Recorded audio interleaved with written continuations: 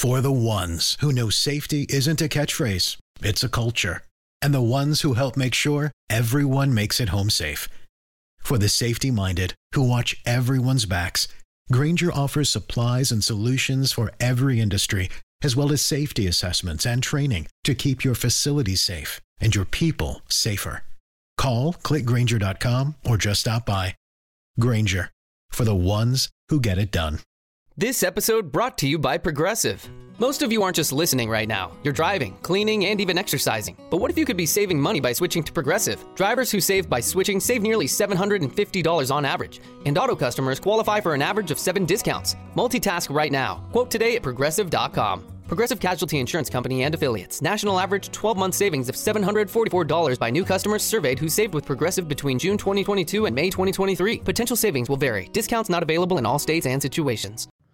Welcome into another episode of Believe in the ATP Tour. I'm your host, Jacob Sersosimo, and you are listening on the Believe Podcast Network, the number one podcast network for professionals. Do you believe? Interesting show today. We got some things we want to touch on and recap of what happened in Australia in the month of January, a little bit into the month of February, and then we're moving on from Australia. It feels like we've been talking about Australia for quite a long time, and it's going to be nice to be able to, as fun as Australia is and as fun as the Australian Open and the ATP Cup was in Australia, it will be nice to move on from Australia and move on to bigger and better things. Not quite clay court season yet, but we're moving that way a little bit. We're still in hard court season. There's a lot of hard court tournaments happening right now, but right now there's still, like I said, mostly indoor hard court because it's up in the Europe area where it's technically wintertime now.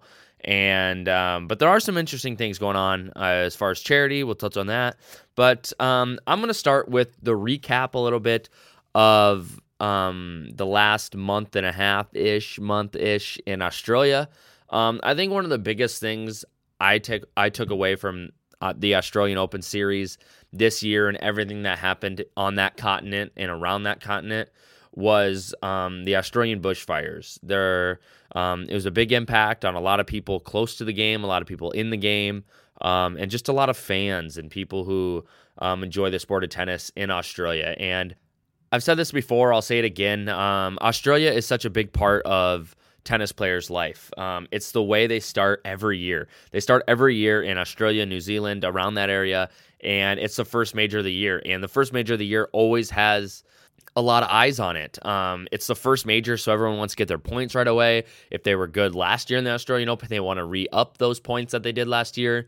There's just a lot of pressure and a lot of eyes on the Australian Open every year because of it is the way you start your year. They say it's not how you start, it's how you finish, but no one wants to start bad right off the bat. But it is such a big tournament for everybody, and I just want to recap the money that was raised by the sport of tennis. Now, there's a lot of people in the world that were donating. There's a lot of people, Red Cross people. There are firefighters from the United States that went over there to Australia to help with the bushfires.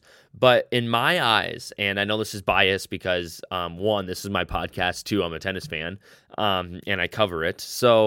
But tennis had to be one of the leading donators. The sport of tennis itself, and the timing of the bushfires and the timing of the Australian Open and ATP Cup and the series and everything had to be a big contributor to what was happening in Australia and the money that was given to the relief, whether it was to the bushfires and fighting them or it was the animal relief. Just to name a little bit of what the sport of tennis did, Roger Federer and Rafael Nadal donated $250,000 just between them two. I know Djokovic donated a lot. Serena, Nick Kyrgios, and Sharapova donated a lot. Kyrgios and Sharapova did by aces, and I know there's a lot of other players who followed suit with the aces, said how many aces I get at the ATP Cup or in the Aussie Open, I'll donate. John McEnroe gave $1,000 for every single set that Nick Kyrgios won, and that was in the first round, so he gave a pretty penny. Zverev said Alexander Zverev said from Germany, if he would have won the Australian Open, he was going to give all his winnings, but since he didn't, he gave $10,000 per match, which amounts up to $50,000 that he donated to the Australian bushfires relief.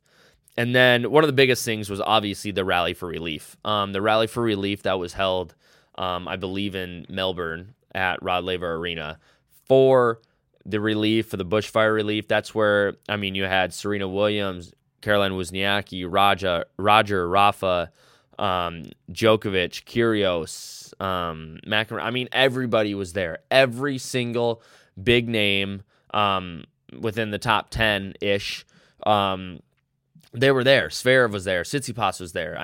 Everyone was there, and it was such a good event. And they raised damn near $5 million, way more than 5,000, $5 million for the relief. And I'm saying this is just a rough estimate from how much money was raised, but I bet there was close to $7-8 million raised throughout the course of the Australian Open and throughout the Australian Open Series, which includes the ATP Cup. And for the sport of tennis to give that much money, and that's a sport that's unlike any other in the United States. The guaranteed money is not there. And I know you can say football doesn't have guaranteed money, but football has a lot bigger money than tennis does for the fact of for just playing the game. A lot of these players who make a ton of money, it's also from endorsements, and that's half the battle. But the NBA, the NHL, the NFL, the MLB, all those players make a ton of money just to play the game itself, and then whatever they make on endorsements is bonus. And tennis is not like that. And for tennis to donate that much money out of their pocket for the tennis players too, in a sport that's nothing is guaranteed, says a lot about the sport. The sport appreciates where they go. They appreciate a lot of the places that they stay, spend a lot of time, even though they may not live in these areas or visit these areas for a long time. They do appreciate every single stadium, every single city that they go in. And this just shows how much they appreciate it. And I can go back to, Federer and Zverev going to South Africa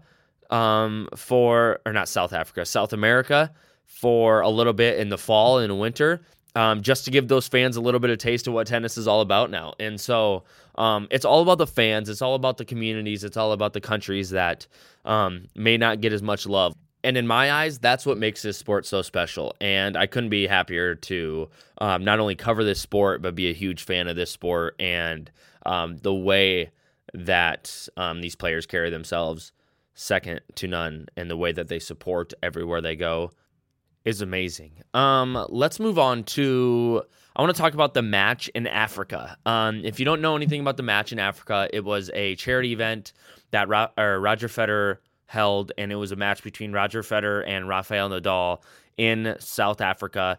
And they had, I don't even know where to start. They had 51,000 people attend this match. They had some celebrities there like Trevor Noah, who is South African, and then also Bill Gates. And this was a highly anticipated event. Roger and Rafa both posted about it a lot. Rafa kind of had a busy week or so there. He went to Kuwait to start his Rafael Academy in Kuwait, bringing it out of Spain a little bit. And then he flew down to South Africa, and that is where he met Roger Federer for the match in Africa. There was a lot of press behind it, but I think the cool thing is they played doubles. It was Bill Gates and Roger Federer against Rafael Nadal and Trevor Noah. And it was a lot of fun, back and forth. There were a lot of jokes in it. If you go online, you can see a lot of good videos of like Trevor Noah was mimicking Rafael Nadal, how he picks his butt, and then he scrunches his nose, hits his nose with his thumbs, and then he puts his hair behind his ears, and then he does his whole routine before every serve. And then Roger started mimicking a little bit. I don't know if Bill Gates was a little out of the loop in this one because he's a little bit more older, but I think Bill Gates is very involved in what's happening down there and the charity that goes into South Africa, and I think that is a big reason why he was there. And then they played the match between Rafa Nadal and Roger Federer, and Federer ended up winning in 3 sets, which I believe they probably do on purpose, just to get more tennis in. And if they could play 3 out of 5 and not get exhausted, I think they would. But overall, I think it was a good event. I saw a lot of highlights on it. It was kind of on during the day here in America, and so I kind of missed a little bit of it, but it looked like a good event. Looks like they're both having fun. And I think this is another cool thing about the sport of tennis, which I kind of touched on a little bit earlier. But these guys, these tennis players, these women, a lot of them are good friends off court, which I think makes it special. There's not a huge, the egos of these people don't really get in the way of them. And I think that's another big thing about the sport of tennis is egos set aside, everybody's there for the same reason, and everybody understands the struggle.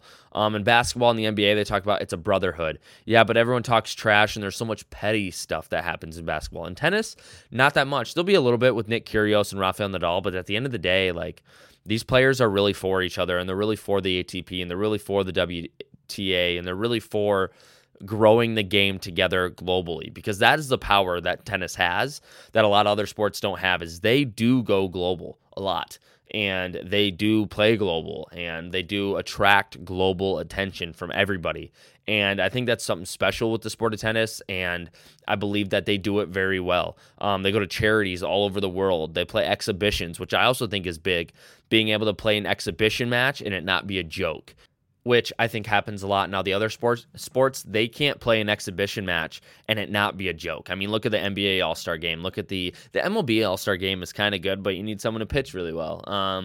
And then the NHL All-Star Game is kind of a joke. That's probably the closest one to it. And then obviously the Pro Bowl is, I don't want to say it's a joke, but it's a joke. So I think that this is so powerful for the sport of tennis. I'm super happy they did it. It was really good. They donated, raised $3 million. Like I said, there was 51,000 people there, which breaks the record of how much were there in Mexico City, which Roger Federer in the last 3 months has been a part of the 2 largest crowds in history, which is Roger Federer. That's the most Roger Federer thing ever, is being able to attract crowds like that, which he should. He should, Djokovic should, Rafa should, Serena should. All the biggest names should be able to do that. Let's move on to actual tennis. A lot of tennis that's actually being played. There are some ATP 250s, and I want to give a big old shout out to Gems Life himself, Gael Monfils. Gael Monfils ended up winning Montpellier, and he won that title. Good for him. I told you he's been playing well over the last year, ever since like July. And there were a lot of good players in this tournament. Dimitrov was in it. Shapovalov was in it. Felix Auger-Aliassime was in it. Carina Busta. And then there was David Goffin and Monfils and Pospisil. He beats Pospisil, and Gael Monfils beats Pospisil in the final 7-5, 6-3. Good tournament overall. I think the big names kind of got out early, got upset early, which is kind of a bummer. But for the most part, I think it was a good tournament. And but there's some better tournaments to happen. Let's move on to a couple other tournaments. I think one that everyone's looking forward to right now is the ATP 500 in Rotterdam. Rotterdam is in the Netherlands, and the top seeds of this one are Daniil Medvedev. That'll be good. Stefanos Tsitsipas, Gael Monfils will be there as well. David Goffin, Fabio Fognini, and then Roberto Bautista Agut, Andrei Rublev, and then Denis Shapovalov. And they've already started this one. Yannick Sinner's there as well as a wild card. Look for him to do something special.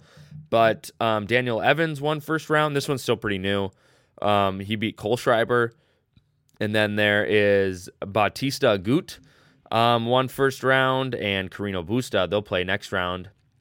Bautista Agut versus Carino Busta. And then the biggest match where a lot of people, it was getting a lot of attention, was Denis Shapovalov was playing Grigor Dimitrov. Denis is ranked 8. Grigor was not ranked.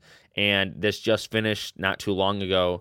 And on Tuesday, and Grigor Dimitrov won that one 6-3, 7-6. My front runner to win this one, I'm going to put, I think I'm going to say Andrei No, I'm going to go Tsitsipas. I think Tsitsipas can win this one. He's on the bottom of the bracket.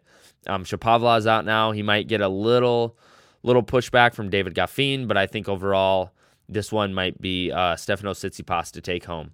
Other than that, there's not a whole lot going in the tennis world right now. St. Petersburg is next. There's some 250. Rio de Janeiro, which is going to happen February 17th. That'll be a good tournament.